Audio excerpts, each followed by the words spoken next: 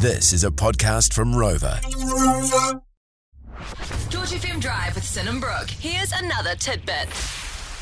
Get that fire extinguisher ready. It's George Drive's Hot Take Hot Seat. All right, I've got a subject matter and I just want your quick fire opinion.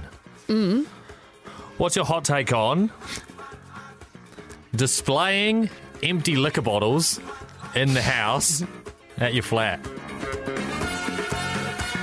I think you get to an age where it becomes displaying full liquor bottles in your house as a way of status, you know? So, like, back in the day, you know, with your uni mates, you'd put all your bloody VBs. All your empties. All your empties, stack them up. All your scrumpy bottles. How many have you got, Brian? Now it's like you have a wine cellar or... you know? A rolling liquor cabinet thing. Yeah, or even just like you've got a nice bottle of wine that you've been gifted that's like a vintage bottle of wine or whatever to put on display in your home and crack it open one day when it's a special occasion. So I think I'm in the latter half of the scale. Yeah. Like I've got a nice rosé that says Sin Effin Howard on it that I've got displayed in our home.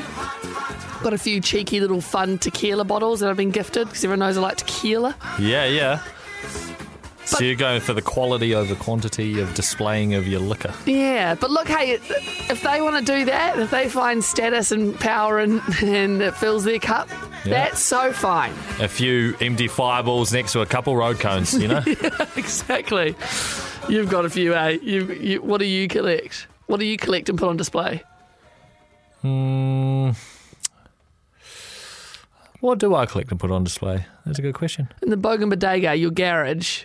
anything that you can get for free from the MediaWorks engineering room. That and heaps of high-quality cowboy hats. High quality. Want more? 3 till 7 p.m. weekdays on George FM.